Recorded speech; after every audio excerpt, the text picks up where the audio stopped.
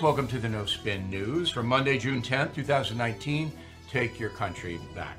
This is a fascinating story, this Mexico tariff story. It really is. Stay with me here, okay? Because I'm gonna weave a tale that really is interesting if you care about political science in the United States of America and party politics. So let's start Friday, May 31st, when Donald Trump said, look, I'm going to impose tariffs on Mexico. I'm going to try to break their economy if they don't help out and stop the flow of migrants through Mexico from Central America to the United States. So we've negotiated and we've tried, and it's been years and years and years. They're not doing enough to help us, and we're going to slap tariffs on them. Okay, big uproar. All the Trump haters go, no, you can't do this, blah, blah, blah, blah, blah, blah, blah. A week later, on Friday, June 7th, the U.S. announces that Mexico is now going to help. All right? 1 week. And President Trump says, okay, I'm not going to put tariffs on, at least not now. We'll see what the help is. The help comes in two ways. Mexico is going to move 6,000 troops to the Guatemalan border, which is 500 miles. But it's only 10 border checkpoints. The rest of it is mountains and jungle, and you know, some people can get through there, but not masses of people. So you get 10 border checkpoints. You get 6,000 troops. That should be enough to stop it. If you don't have a valid passport, you don't get in. It's easy. That's the way you run a country.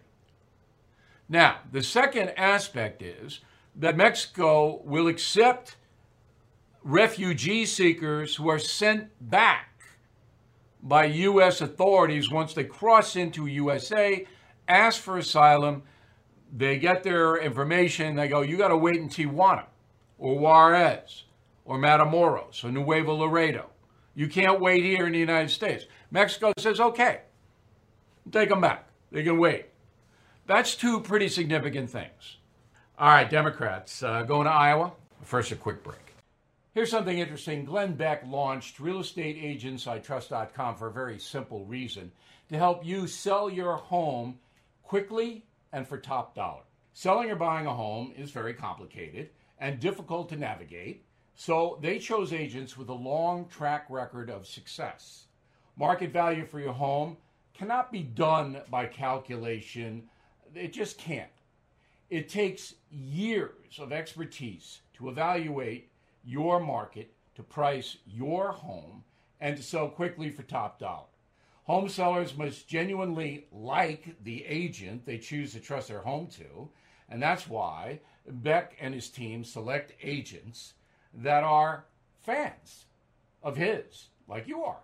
So get moving with realestateagentsitrust.com. realestateagentsitrust.com.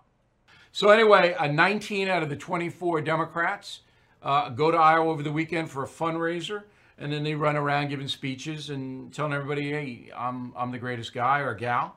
But Joe Biden didn't show up, okay?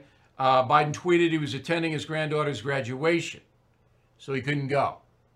So he could have attended it and then gone. See, private jets can get you from D.C. to Iowa in about 2.5 hours, but he didn't go. Why didn't he go? He doesn't need to go.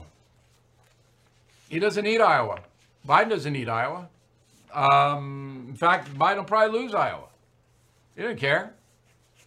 A Real Clear Politics right now has Biden up 33.6%, Sanders second 17, Elizabeth Warren 8. Warren might win in Iowa. But the woman has no chance to get the Democratic nomination, so does Biden care? You know, Biden basically, I told you this from the very beginning, he's not going to be around that much. He's doing it on his name and his association with Barack Obama. Okay, so he doesn't want heat, though, Joe. Joe doesn't want heat. So the Hyde Amendment says that in the United States, government funding cannot be used for abortions unless there's rape, incest, or the mother may die. Okay? The reason the Hyde Amendment was passed in 1776 was that back then, and today as well, some responsible leaders congresspeople, senators, whatever. So, if you have 30% of our population Roman Catholic, and the Roman Catholic faith says no abortion, it's a grave sin. Evangelicals as well. If you have that many people, you can't force them to pay for abortion. And that's what you're doing by using taxpayer money.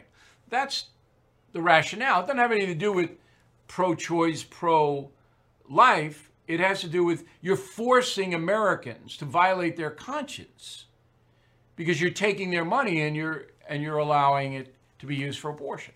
That's the Hyde Amendment. So for his whole life, Biden supported the Hyde Amendment. His whole life. Until last week, when the far left got all over him and go, oh, you hate women. Joe Biden hates women. Poor women. And all of a sudden, so what does this tell you? You draw your own conclusion about Joe Biden. But I'm going to do a column on it this week about this whole thing. And it's not about anti-abortion or pro-abortion or belief system. It's about how this whole argument has been reframed to make people who sincerely believe life begins at conception, pro-life people, evil. The press has managed to do that. Okay, another quick break. This one's about the Glenn Beck thing that I'm going to participate in. It's going to be a lot of fun. And I'll be back with my final thought, which you're going to like tonight. Here's an exciting announcement. The first ever cruise through history will be held next spring. It's the opportunity to share your values, beliefs, and things you hold dear with the ones you hold dear. Now, the ship will sail the Mediterranean out of Venice, then the eastern Mediterranean coast, visiting Croatia, Greece, and finally Israel, all with Glenn Beck as cruise director. We'll take a guided tour of the Holy Land. Looking forward to that. Beck and I will do a couple of shows together, along with David Barton, Rabbi Lapin, and Beck's buddy Stu. Please visit the website, comesailaway.com, comesailaway.com for details. All right, final thought of the day, America and those who root against us. So you expect it from the Chinese, from the Russians, from other countries jealous of the USA. Expect that, right? They don't want to really see us do well. How about Americans who root against their own country? How about those? They're divided into two. The ones that really despise America, hate capitalism, think that the founding fathers were racist, white supremacists, run the country. Those people, they just hate the USA. I put them at 10%, maybe a little bit more now. A lot of them are just dopey college kids that don't know anything. But then, all right. But then there's a growing crew that despise Donald Trump so much. They're rooting against prosperity for the USA to get him out. So every time the economy rolls in with something good, they're cursing. So he makes the deal with Mexico, so Mexico will help us a little bit more on the migrant thing. They hate it. You saw that at the top of the program. They hate it. New York Times hates this because it makes Trump look strong, makes him look better, and enhances his odds of being reelected. So they, in effect, are rooting against the whole country to get Trump out. Because a good economy benefits us all. The only ones who don't benefit are the ones who are addicted and who are too lazy to work or whatever. But if you want to work, you can work. Everywhere I go, there's signs, help, help, help, help, help. You know, decent paying jobs. So I bet you know some of these people. I bet you know them. That every time something good happens, they're mad. They want everything to collapse so that Trump is not elected. Bad. Unpatriotic. Don't do it. Call it out when you see it. Bad. No excuse. You don't have to like Donald Trump. You do have to like your country if you live here and want the best for everyone who's in the country. You don't have that? You don't want that? Hit the road, Jack. And don't you come back no more, no more, no more, no more. I'll be back tomorrow.